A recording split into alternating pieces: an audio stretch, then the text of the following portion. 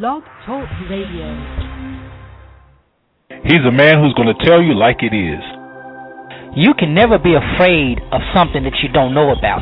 Now that's ignorance, and for us, ignorance is not bliss. He's a man who's not afraid to talk about the real issues and not skate around it. Don't you think it's about time that you got tired of where you are? I mean, you have got to be ready for God to do something for you and let Him move. He's a man who loves his God, his country, and his people. I'm going to be honest with you. I'm not too fond of the political state of the world, and particularly the U.S. as it is right now.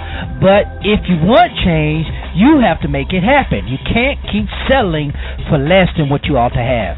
He's a man who's sowing seeds of life, love, and liberation to anybody who's willing to hear. There comes a point in time where everybody just needs to shut their mouth up and listen to God. And God is the one who will lead us, and God is in all truth. He'll tell us everything we need. That covers every area, every facet, from politics to church to you name it. God's got it covered. He's a man that seeks the heart of God for the people of God. You're listening to Zero Today with Pastor Lorenzo Neal.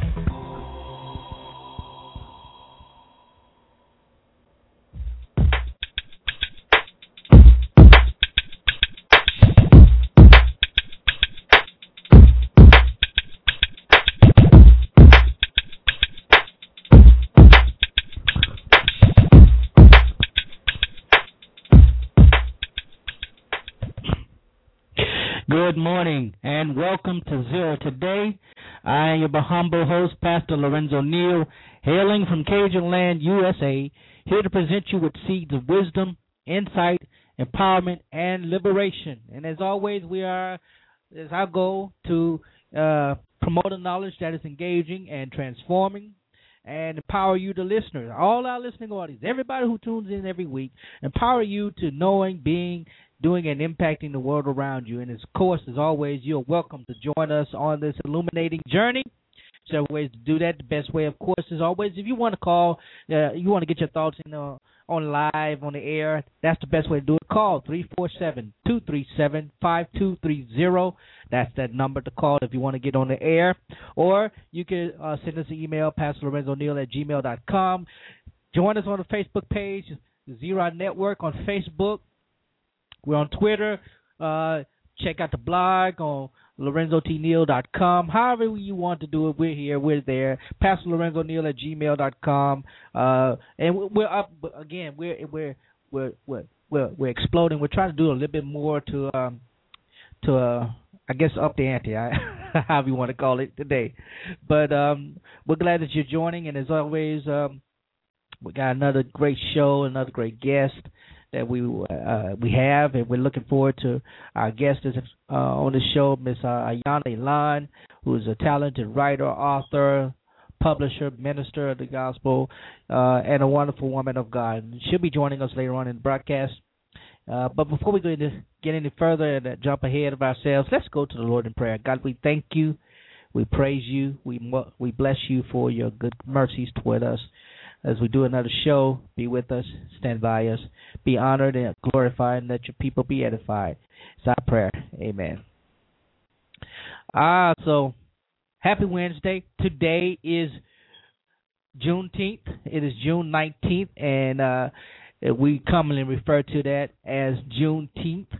And usually on the weekends, on some day, there's a lot of celebrations going on. If you're not familiar with Juneteenth, a little bit about it is that June 18th and 19th of 1865 is the day, or has been recorded as the day that the slaves in Texas received notice of their liberation, of their freedom, of their emancipation.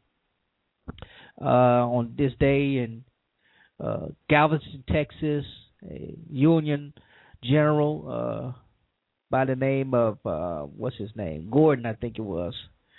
Gordon marched into Galveston, Texas, and from a balcony read the words of the Emancipation Proclamation, and then proclaimed to the people, to the slaves, that they were free. On this day in Texas, they were declared free. That was in 1865. Now, the Emancipation Proclamation was actually issued. It was written in September 1862 and went into effect 150 years ago, January 1st, 1863. So you think about that. From 1862 to 1865, these people by law were free but were still slaves because of the Confederate stronghold, and they didn't realize it. And so the general marches in and proclaims freedom to the slaves and says, "You are free." And he says to them, and part of the proclamation, what he says is that don't collect yourselves at a military base. In other words, don't act crazy. Don't go trying to go to a Southern Confederate base and whoop up on people. And the second thing he said is, you stay. One of the second things he says is, stay on your master's land, and instead of working for free, you'll be working for pay. Now, of course, we know that wasn't enforced for a long time. They were working for pay, or their pay was the house that they lived in, whatever. But now they were actually supposed to receive decent wages, and some did, some didn't, some left, some didn't. And of course, the last thing he said is, you also will not be paid for being idle. So what he was basically saying is, just because you're not a slave anymore doesn't mean that you don't have to work.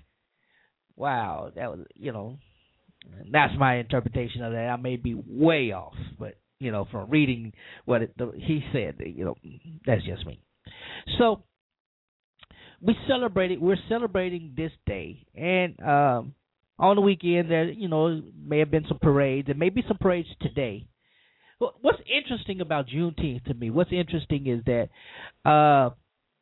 today 42 states recognize it as a state holiday.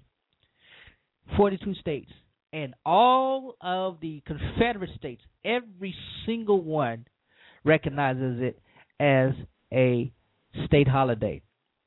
And that's interesting, because when we think of slavery, of course, the southern states come to mind, and we think about civil rights, of course, the southern states come to mind, and you think about all the atrocities that blacks had to endure between that time. And even though it's 150 years later since we've been emancipated, since blacks historically have been emancipated, think about it took 100, literally just about 100 more years before they enforced federally. They tried it during Reconstruction, and once the Northerners moved out of the South, they went right back into that mentality. When Jim Crow kicked in right after the Southerners moved out. Out of the Northern, the carpetbaggers, the Yankees, when they moved out, Jim Crow took effect. And nearly 100 years after that, before civil rights was federally was enforced. And you're thinking about, since then, the plight of African Americans has changed dramatically. We're no longer struggling for civil recognition, federal recognition. We got that. Matter of fact, some will claim that we have arrived because of Barack Obama. And think about all the others, Holder and Cindy Rice, Condoleezza Rice, Condi Rice, all those guys, who have come to the forefront of American society in some capacity. And think about Oprah, and think about all these people who in some way or another have achieved what was the promise of civil rights. And so today we acknowledge that, and it's a bittersweet kind of thing, because again, I'm one who says we have not arrived. You can't convince me of that. I believe the struggle has shifted to another front. The callousness of our race now is at the forefront. In other words, what we achieved during those moments of civil rights has been replaced by reluctance to do anything. Our young people, I don't I want to say it, but they don't have the desire as much to achieve. And those who achieve, I'll give you an example. Last month, when President Obama gave the commencement address at Morehouse College, as he was giving the address, one of his remarks was that you have to do more, you have to prove more, and he was addressing that to a body of young black men. And while there is some truth in fact in that, the problem is that he wouldn't have said that he didn't say that at a women's college when he gave the commencement speech. He did not say that he has not said that at other predominantly white colleges. So again, it gives an overwhelming sense of disadvantage, underachievement, and so forth and so on that may not be true. And it the plight for me, from my perspective, I live in the hood. I see it. I get distressed because I see a lot of the young people who literally think that they just don't have to do anything. They'll settle for going to for example, they'll settle going to a technical school instead of going to a 4-year college or even trying to get into a 4-year college. The ones who do get into a 4-year college, the distractions are greater than they were when I was in college by far, and so the rate is the dropout rate, particularly among blacks in the South, is still high. It's very high. It's not as high as 60 and 70% as it was a couple of decades ago, but it's still fairly high, particularly among young black males. Still fairly high. Their sense of achievement is low. But I think on this day we should do something positive and empowering for our people, and not just blacks, but as humanity, we should do something empowering for our people so that we all attain the freedom that is necessary to live a blessed and prosperous life. So we can get there. We get there. So, I just want to share a couple of things. I'm a pastor, and if you didn't know that, there are a lot of people who use this title, pastor, just to use it, just to say that they're pastor. But I'm a pastor. That is my vocation. It's my full-time vocation. It's my occupation, my training, whatever you want to call it. I get a little. I get a little upset when I see those in the office of pastor or the vocation of pastor or the role of pastor take advantage of people. It disturbs me. It really disturbs me. So my question, I was asked by someone, how much would you do for your pastor? They're attending a church. This good friends of mine, a couple, attending a church, and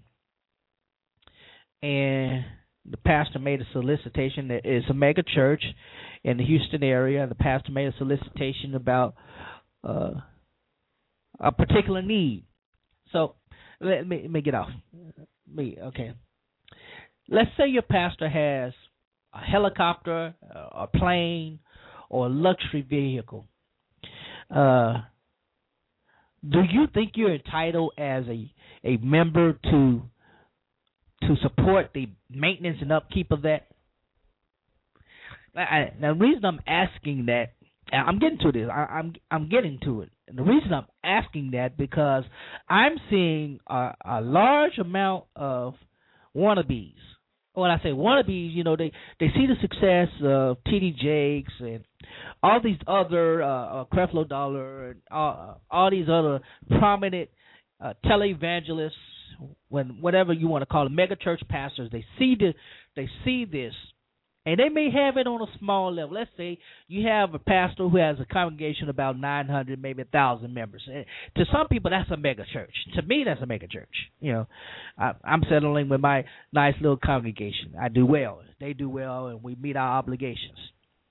So I'm excited. I love my people. and they provide me with a nice package, a nice package so I can live comfortably and because I have to travel, do all the things I need to do. I had a situation just recently where I had to come to the church to, for some assistance. Well, and it really wasn't assistance, they're liberal when it comes to me. Whenever it is something that's directly impacting what I need to do in my capacity as pastor of the church, they're very gracious. So there are two pastors that I was reading about, and one who is pretty prominent, I guess you can say. Another one not so prominent. But one, Dr. Mark Barclay. He's up in Midwest, and I think he's affiliated with Kenneth Copeland and those guys. And the other, Bishop Ivy Hilliard, out of Houston, Texas, and he's his own person. He's his own. He has his own category when it comes to these preachers, prosperity preachers. He has his own category. All right, so these two men have sent out solicitations to their supporters. And there's nothing wrong with sending out solicitations to your supporters because a ministry has to be supported in some capacity, and it's not unwise to send out regular updates of what's going on. But both of these guys just this month sent out their ministry updates, and here's the first one with Dr. Mark Barclay. And I'm gonna read it to you so you can get a laugh like me. Dr. Mark Barclay, who I don't know what the name of the church, but anyway, Dr. Mark Barclay sent out a letter asking members to cover the $79,000 price to repaint his plane, to repaint his Citation 3 jet. He said, I know that, and in this letter he says, he uses the scripture, lay out up for yourselves treasures on the where moth and rust does corrupt, and the scripture in Matthew 6:19. He uses that scripture, and in using that scripture, he is soliciting their assistance. In the letter now, he says that we're forced to make one or two decisions. We can spot paint the aircraft, which is about 1/3 of painting the entire, just patch it up, or we can paint the entire thing for $79,000. And, we won't have to ever do it again. We'll be fine. Now, he goes on to say, if we don't paint the entire aircraft, there will be a risk for ongoing corrosion issues. So he said, we got to do it because if we don't, it's going to rust. And it's only $79,000. And this is what he really says. This is what gets me. He says that if 80 people, ministries, or companies sold $1,000, it would be taken care of. Some of you are capable of doing that. I understand. Some are capable of doing more. As you are led by the Spirit, I believe we will get it taken care of. Really. You are asking people for $79,000 to repaint your jet. Really? Okay. So, yeah, I'm like, okay. I guess I'm too small-minded of a person. I don't think that much. I don't think about repainting. I don't even want to ask my church to give me. Well, I already know. I'm Methodist. If I go to ask them for anything regarding my car. No, I'm just kidding. They're not that stiff, but I've been in some churches where, they ain't going to do nothing for you. Nothing. So he produces this letter, and, I'm quite sure some people will actually sow that seed to help him get his plane painted. So, I thought that was bad. I thought that was bad. I really did. I was like, okay. I'm a struggling pastor, and when I say struggling, I don't make millions or thousands, or hundreds of thousands, or whatever. My church makes sure that, like I say, I have what I need when I need it. But this next preacher, Bishop Hilliard, I used to admire him. I'm going to say I really did. I admired him. I mean, because he was a teacher, you know, and me being, I liked teaching. I can enjoy the hoop, but I like the teaching. But when he started talking about money too much, you know, I kind of left him alone. Not that maybe I was a little bit envious. I don't know. But anyway, so Bishop Hilliard has sown a seed. Well, not sown a seed. He is asking his supporters to sow a seed. Why? Well, this is where he put it. And these are his words. He says that he was informed by his aviation ministry. It's one thing to have an aviation department.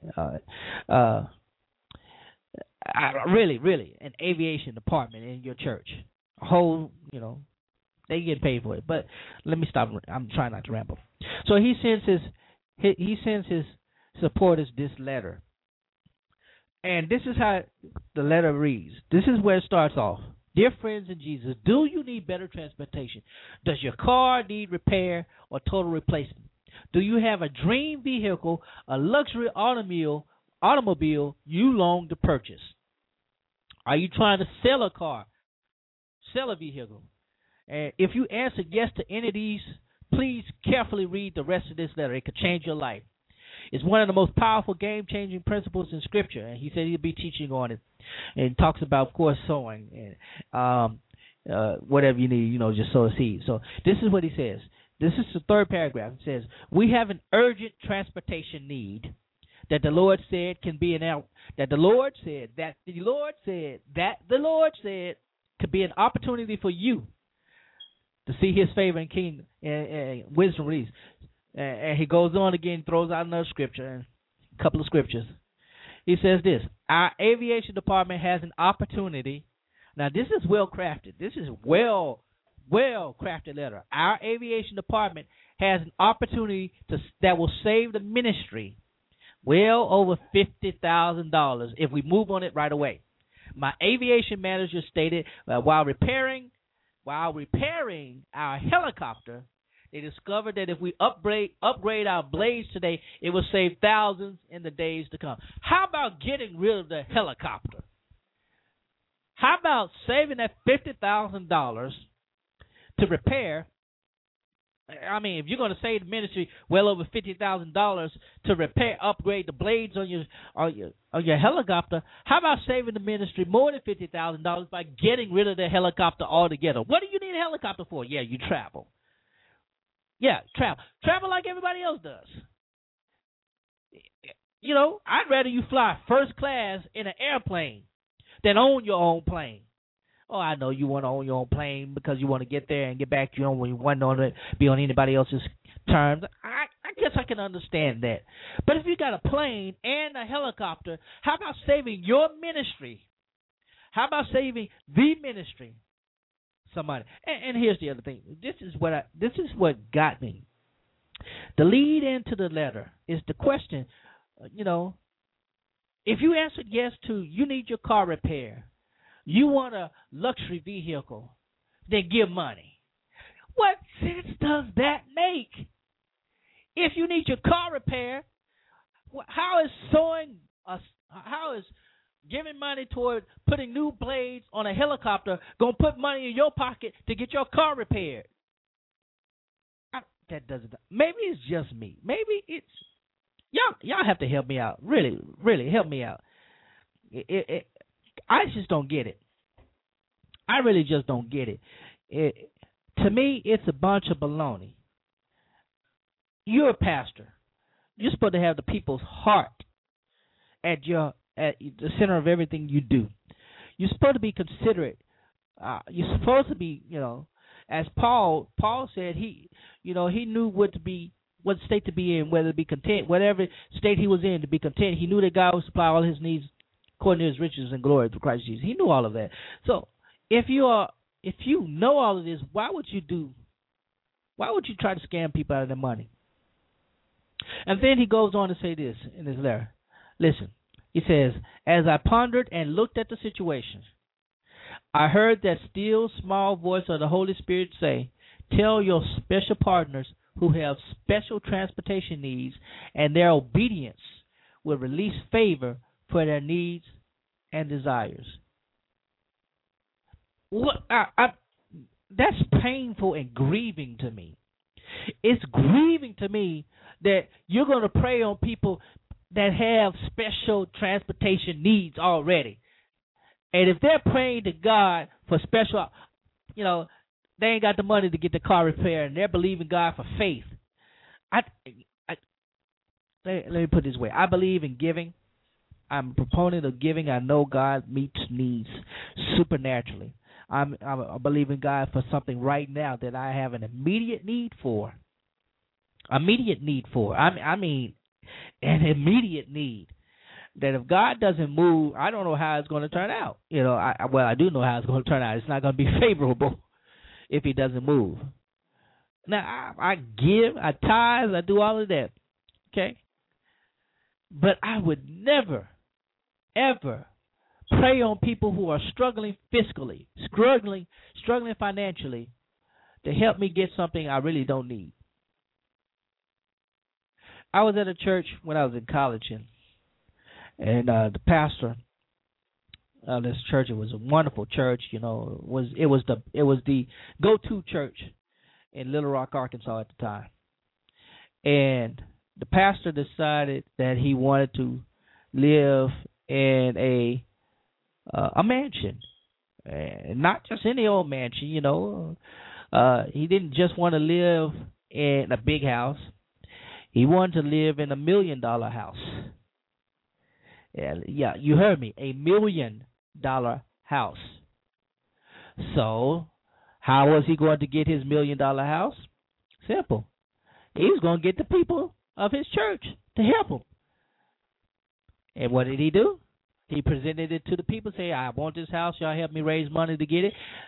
They raised $100,000 for the down payment, and of course they paid, when he got in it, they celebrated, they shouted, my pastor's living in $1 million house, but I'll never get a chance to go to it. Anyway, I've rambled on too much. It just hurts my heart. It just hurts my heart to see all of that, pastors and preachers taking advantage. And now I'm not saying when pastors have legitimate needs, that they should not solicit the help of their members. That's only fair. Especially if they are living. The scripture, Paul writes that you don't muzzle the ox. You don't muzzle the ox. You don't. You give to them what's needed. So if, like myself, I live comfortable in the house that's provided for me now.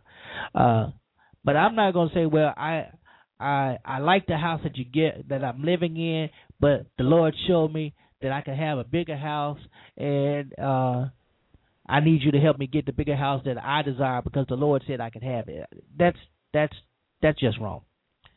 But I digress. So let me hear your thoughts on that if you want to. Send it on the chat line, send it an email, send it on the page, however you want to do it. Let me hear your thoughts. But we're going to take a break because I've gone on for a while. I've gone on for a while, and I guess I need to take a break, get my head together. But when we come back from the break, we'll be joined by a very special guest, Miss Ayana, Elon, gifted writer, minister of the gospel, publisher of God Works magazine. She'll be sharing with us a little bit about her life, her testimony, and her new book titled Almost a Preacher's Wife. So when we come back from this break, that's who we'll be hearing from. And if you have any questions, comments, be sure to share them with us. We'll be right back after this.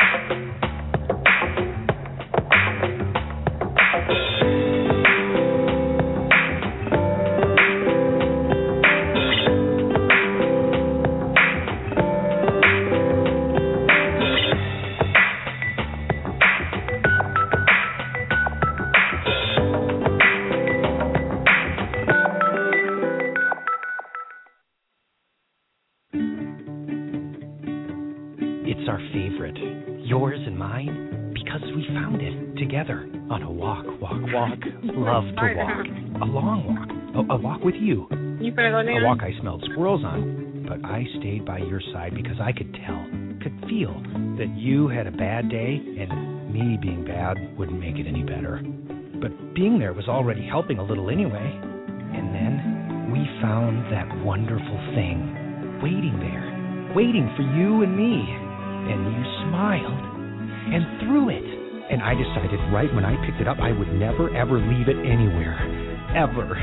Because that wonderful bouncy roll-around thing had made you play. And that had made you smile. Put more play in your day. Vaniful. Play. It's good for you.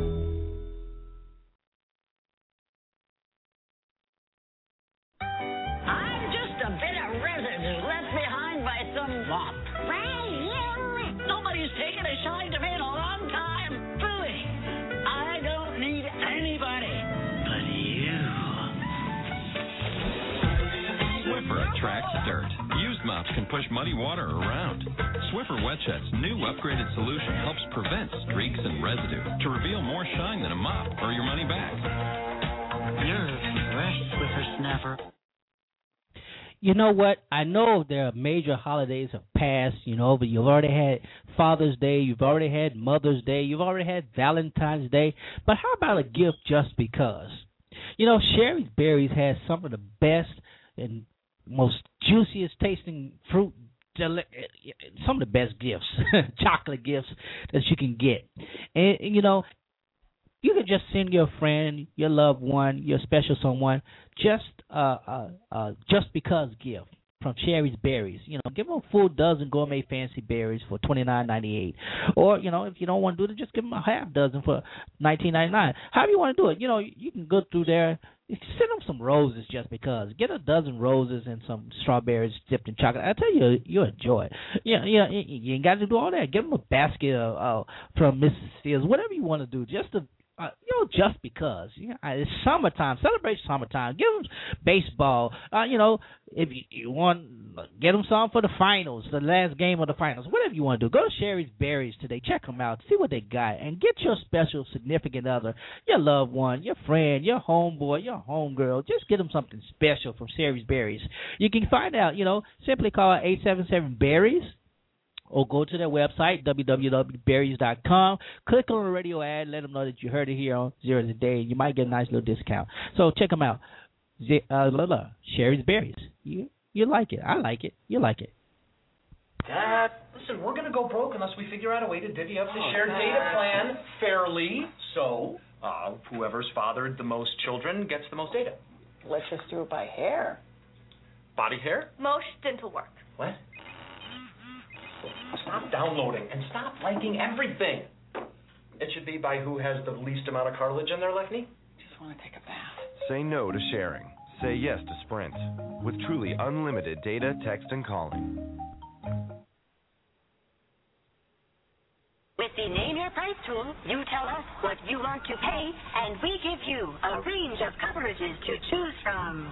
Who is she? That's Flowbot. She's this new robot we're trying out, mostly for, small stuff. Wow. Look at her go. She's pretty good. Pretty good. Hey, Flowbot. Great job. Oops. Uh-oh, Flowbot is broken. The Name Your Price tool, only from Progressive. Call or click today.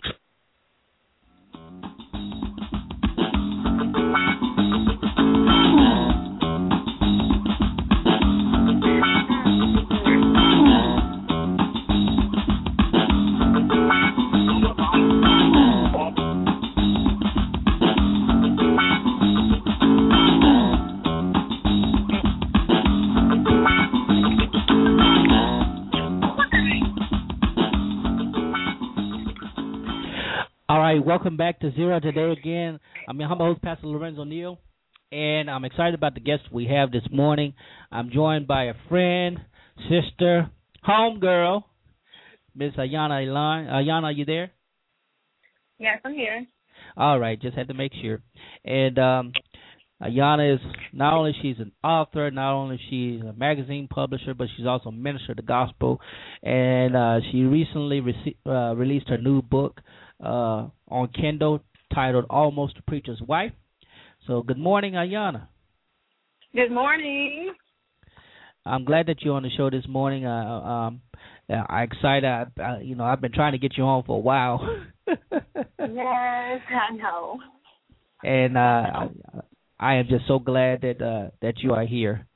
So, for my listening audience, I want you, if you don't mind, to just tell my audience a little bit about yourself, and we'll get into that, get into more. But just give them a little bit background about you and how you got to where you are. Okay. I'm a Southern girl. I grew up in Monroe, Louisiana. I'm the oldest of four. I actually have four sons myself, aging from 19 to 10. I currently live in Atlanta. I came here recently so that I could move forward in ministry. In the past, I worked under Elon Ministries. However, with where God is leading me, I was led to start God Works Ministries instead. I'm a writer. Oftentimes, I am transparent in the messages I share. A lot of people are connected with me on Facebook. They get the messages through my posts, and I am sometimes confronted, by people because I am so open. Sometimes people say I share too much. Sometimes people tell me to share more of myself, and they tell me how they have been blessed by the things I share with them. I've always been pretty much open with my life. But now I'm at a point where I can share more and be more transparent than I was before.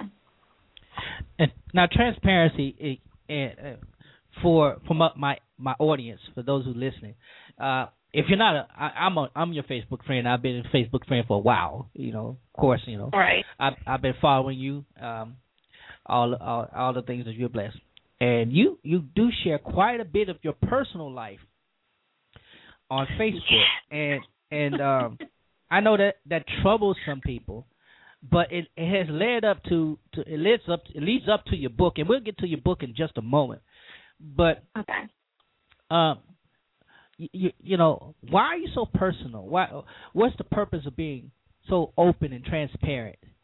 At least on a public social network such as Facebook. Okay. Initially, I said I've always been open, but away from online, I haven't always been open. Me being open started some years ago when I was on MySpace, and it was after I had an abortion, and God was dealing with me about sharing that story, that testimony with others. When I had the abortion, I was uneducated on the different types of abortion and the effect they would have on me after I had the abortion. So God was leading me to share that with others. Initially, I did not want to because I felt people would judge me. But as I continued to pray and ask Him to lead me and guide me to do the things He needs me to do, I was, covered from anything that people would say negatively about me. So I used to be, depressed a lot, and I used to want some type of encouragement. I was going through some things, and I just didn't have that. My mom, while we have a great relationship now, when I was growing up, I wasn't really able to talk to her. So a lot of the things I was dealing with, I dealt with alone, which, kept me in a place where I was always struggling to maintain, mentally. And so with me sharing the things I do now is just to encourage people, so that they can learn from the things I've gone through so that they will, try not to make the same mistakes. And I post a lot of inspirational messages because I know a lot of times I go through, and I just, at times I want, inspiration. So me sharing what I do share is sometimes my way of dealing with situations I'm dealing with in my personal life, while at the same time uplifting others. Okay. Now let's deal with this. Your book, Almost a Preacher's Wife. It's a very good read, and it's really reading for me. It was really like an intimate portrait of what you had experienced thus far in your romantic life. Tell us what led you to begin to write that book, your story about almost being the preacher's wife, and share what it means, what you mean by almost the preacher's wife. Oh, wow. Initially, when I got the name for the book, I didn't really understand. I was actually in a relationship with a pastor. I didn't understand why God would give me the title Almost the Preacher's Wife. So initially I was thinking that it was the title of the book, showing people I was being prepared for that position to be preacher's wife.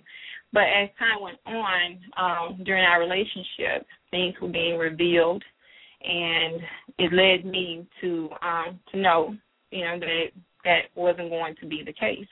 And so when I say almost, it almost happened because, we did talk about marriage. He did propose to me, and it was something that I thought we would move forward in. But as time went by, things were being revealed. It didn't work.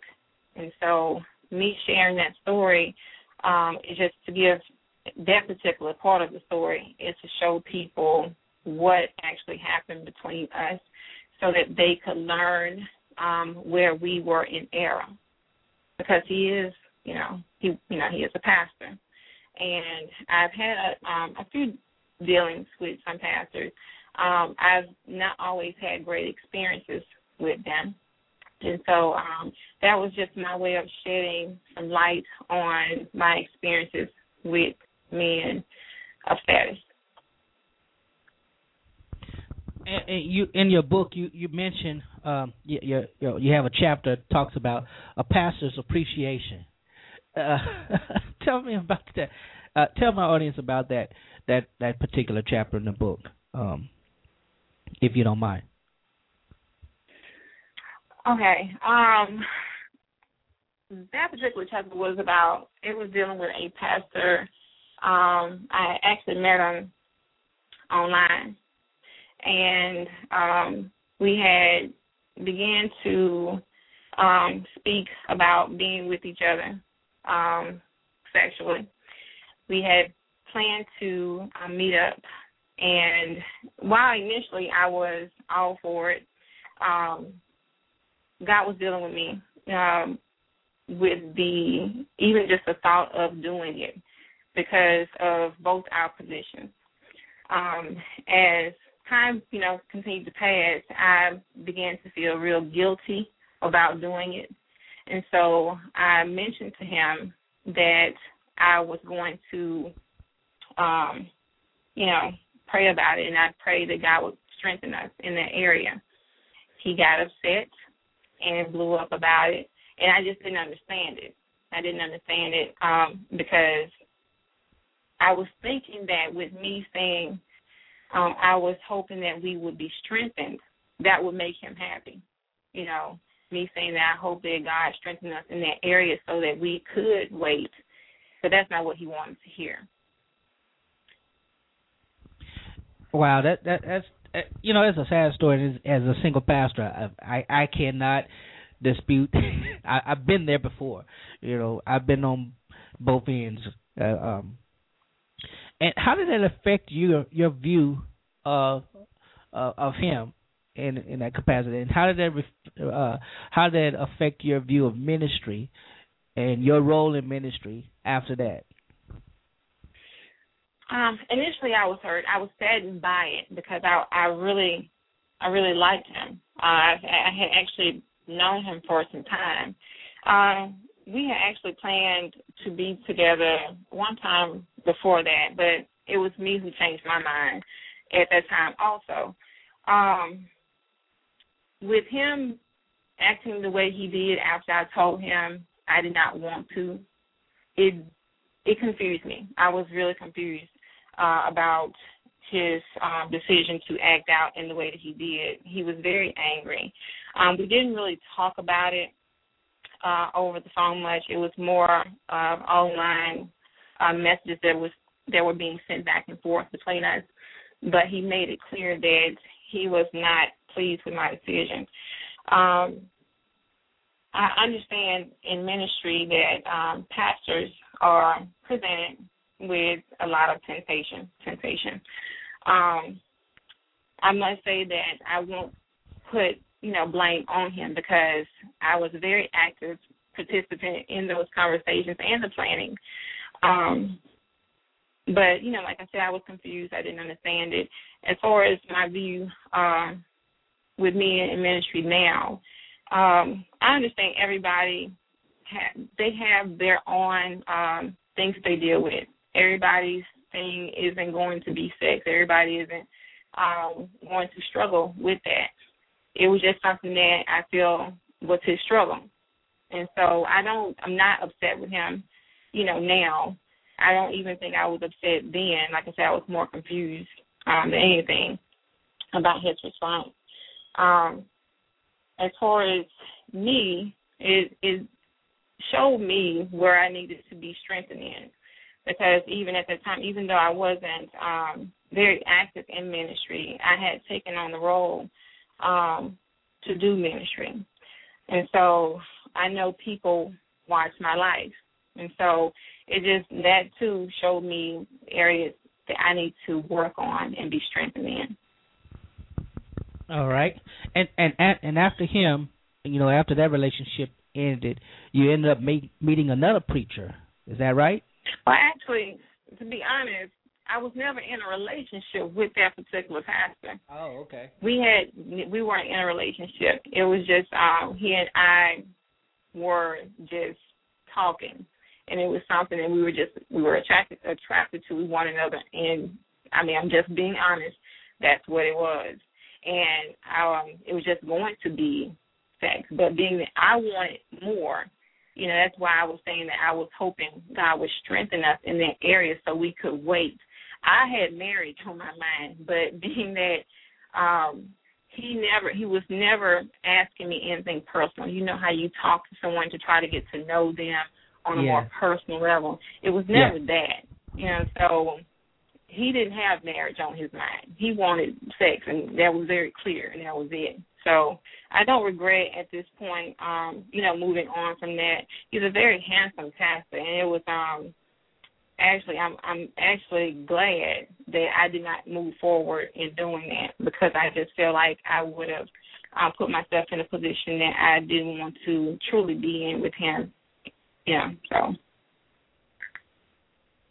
So you shared that you eventually met a man of God that you fell in love with and thought you were going to spend the rest of your life with, and you got engaged. Tell us about that part of the book, and we're going to end this segment, and then after we wrap up this segment, we'll talk a little bit more about God Works and some other things you have. Okay, could you repeat that? I didn't hear you. I'm sorry? I didn't hear what you wanted me to speak on. I'm sorry. Oh, my bad. I was mumbling. Okay. Tell us about your next relationship, the one you were engaged to, that kind of leads into the climax for this book. Okay, you're talking about Almost a Preacher's Wife, correct? Because I have two books. That's right. Okay. My relationship with JT, it was very interesting. It was during a time when I'm still growing right now, but it was during a time when I think I was very vulnerable, and I believe that at some point he saw that, and I began to feel like I was taken advantage of. When he initially contacted me and we connected, it was more so about what I was doing ministry-wise. And being that I have some things that I have vision for, as far as TV, films, and books and stuff goes, I think that with him having the same vision, a similar vision, he saw that as an open door for him. thinking that I could help push him and what he had going on up more. Things, like I said, I don't really want to go into everything about what was being revealed. I did touch on some of the things inside the book, but there were just some things that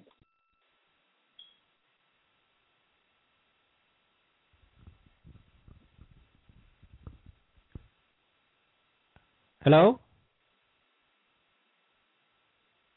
Seems like we may have lost the connection. I'll tell you what, we'll take a quick break and see if we can get this resolved. It's always something. It is always something when it comes to this. So, be back right after this.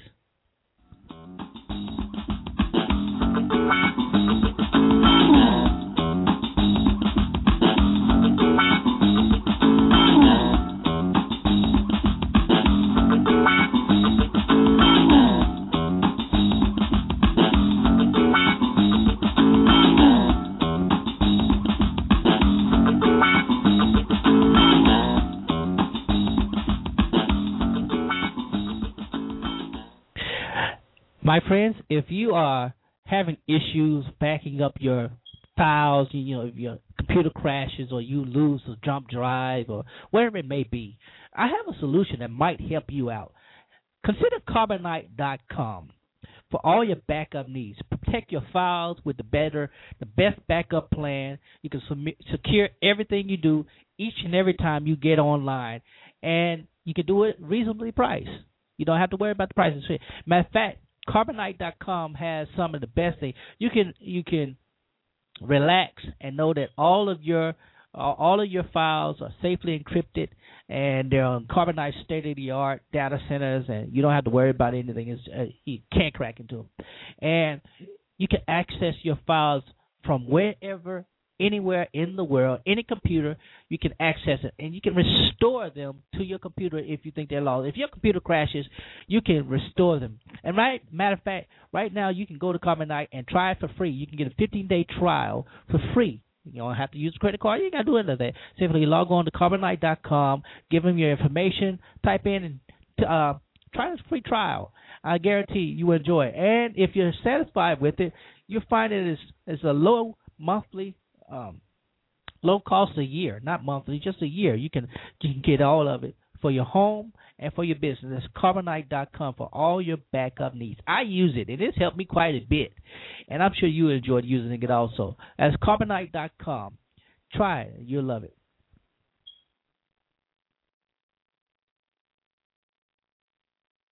How much money do you need to make each month? That's the first question we'll ask when you decide to start your own home business through IncomeAtHome.com.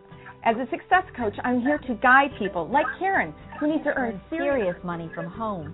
We were living payday to payday, and with 4 teenagers at home, we were worried.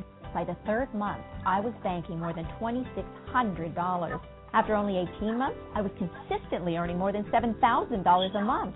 Now, it's a 6-figure income, and I'm paying cash for college for 4 kids. We found our way out of rat race. Listen, this isn't selling soap or energy water to your friends. This is a real business bringing potential customers to your computer so you can earn money 24/7. IncomeAtHome.com is affiliated with a multi-billion-dollar company and carries a AAA rating. So how much money do you need to earn each month from home? Visit IncomeAtHome.com right now for your chance to win $1,000. I need you. I feel so alone. But you're not alone. I knew you'd come. Like I could stay away. You know I can't do this without you. You'll never have to. You're always there for me. I'll get you a rental car. Don't use an umbrella. Fall in love with Progressive Claim Service.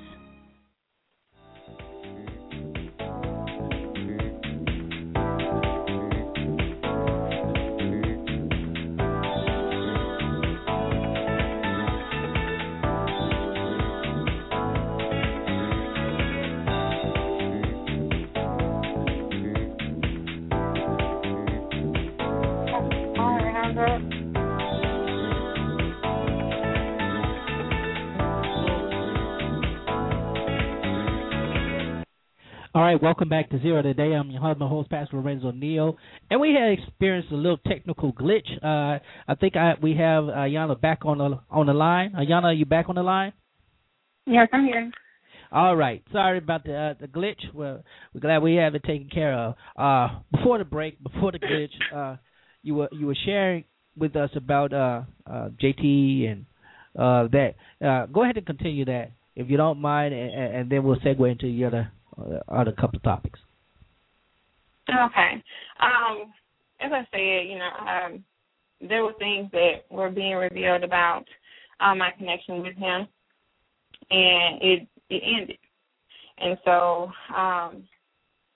initially when I was getting ready to publish the book and he learned how transparent I was going to be in the book, he did persuade me to leave certain parts out of the book. And so in August I published the book. I made it available online so people could download it. I wasn't comfortable with how I published it, being that that's not how I was led to publish it, because it left out certain things that I felt people could learn from. He didn't want certain parts in the book because of his position, and he felt that with him being an apostle, actually, that people would start to look at him a certain way if they read the things that I put in the book. So, like I said, I published it as it was, and he tried to convince me that we would write a book together that would encourage people in love and marriage.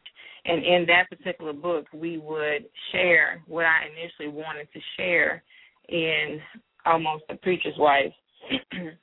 He told me that he wasn't as transparent as I, which I did understand because I know my level of transparency is sometimes off the charts.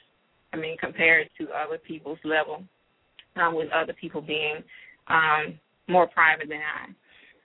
So that's basically what happened.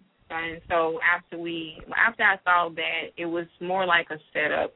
He told me that we would write the book together, only so I could go ahead and publish it the way that he wanted me to and leave those parts out. But earlier this year, and actually in April, I rewrote. Well, actually, I added the chapters that were left out of the book. So I published Almost a Preacher's Wife again this year, including the chapters that I felt would give people more insight on, into what happened. Awesome. So you guys were working on a couple of things. I remember one of the projects you had was Love with Clothes On. Tell a little bit about that. Okay, Love with Clothes On is a faith-based ministry. I founded last year. It actually started after I was given the vision when I was posting messages on Facebook to encourage others to practice celibacy. It's geared towards teens, but of course adults can take something from it as well. I understand the struggles teens have when they are presented with the opportunity to join the crowd, meaning that if you see your friend and you know that they are having sex, of course, you get curious and you want to follow the crowd. But sometimes following the crowd will lead teens to a place of hurt, shame, regret, and fear.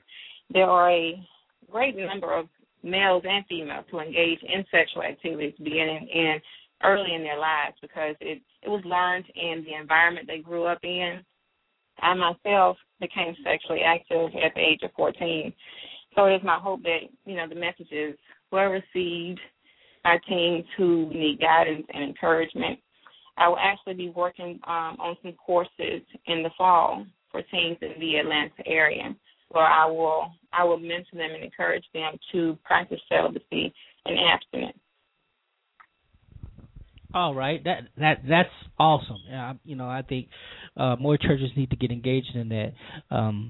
Well, that's a whole different topic on abstinence I could get into. Right. But I think it's a wonderful opportunity and wonderful. Not just opportunity, it's a necessity for us as people of color, more so now than before. So that's a wonderful thing. Now let's move in while we have a few more minutes here and talk about your magazine, God Works Magazines. God Works Magazine. Tell us about that and how people can get access to it. The magazine was actually started in 2010. It was to be a showcase of showing people, our readers, the works that people do that go unnoticed. I just released an issue. It's the love issue. And it shows a positive image of Christian love and marriage because there's not a lot of it now. And so it was my relationship actually with the person I'm dating now, Milt, that inspired me to share that particular issue with people. And in that issue, Kevin and Cecilia Bullard, they are the founders of Marriage Works. They, along with 10 other couples, opened up their lives to share with us how they make their marriage work. And that particular issue is available online. Right now, they can go to the website at godworksmag.com, and they can subscribe to our mailing list, and they can get it in their inbox for free. Awesome. And God Works Mag is an inspirational magazine, and with topics such as Marriage Works, I think this is a way of empowering people, and I appreciate you for taking on that initiative to, particularly with this in this heated environment of marriage. Right. I think that's a wonderful issue. And give the address one more time, the web address, so they can do that. It's godworksmag.com. All right, God Works. Now we're about to wrap up. Running out of time here. So you have another book that's coming out, and I really now this one captured my attention. More so than Almost a Preacher's Wife. But this new book coming out. What do you do after the breakup, before the covenant? Tell us about that. What brought about that inspiration to write this book, and when will it be available? Okay. After the breakup, before covenant is a book that will tell others what I am doing and what I have done to prepare for the role of becoming a godly wife. I will share the lessons I learned after a breakup and the things God revealed to me about myself that need to be worked on. I learned that I was acting out in a particular relationship very selfishly.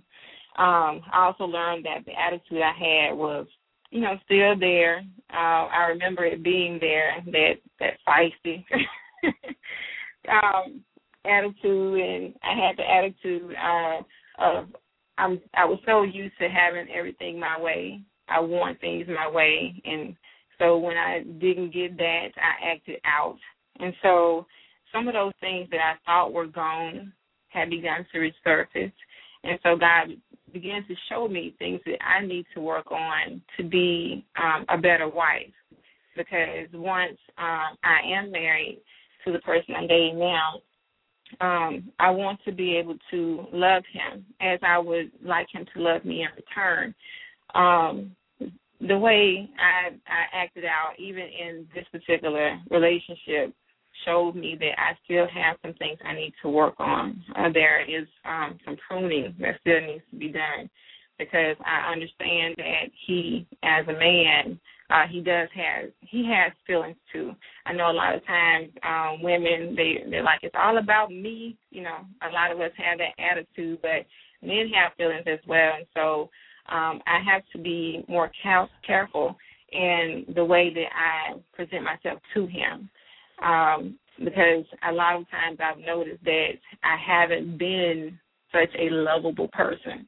And so I need to get some things inside of me worked on before I even put in that position to be his wife.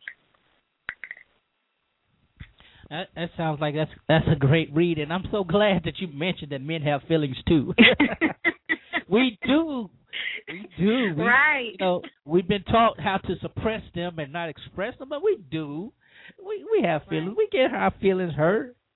No. Sometimes more than women do, but hey. So I'm glad to be able to share it. Well, I'm glad that you. I think that book is going to be an interesting read. And when will it be available? And how can my listeners get a copy of it when it comes out? It will be available on the 30th of this month, the 30th of June. They can purchase it at AyanaElon.com, or they can go to Amazon.com and buy it. All right, that sounds like a plan. My guest has been Ayana Elon, author of a book titled Almost a Preacher's Wife, which is available now for download on Kindle and any other ebook format that you may have. You can download that. It's an interesting read, very transparent read about her struggles. I guess that's probably not even a good word for it, but it's very interesting read, very personable read with a very wonderful young lady. And the next book coming out as soon as available, After the Breakup, Before the Covenant. 2 great books. She's also the publisher of God Works magazine. Ayana Elon is a young woman who has God at her heart and ministry on her mind, and she's moving forward. Ayana, I just want to say thank you for being on the show. I really appreciate you being on the show. Thank you for having me. And of course, being that you're my home girl. Right? That's even better.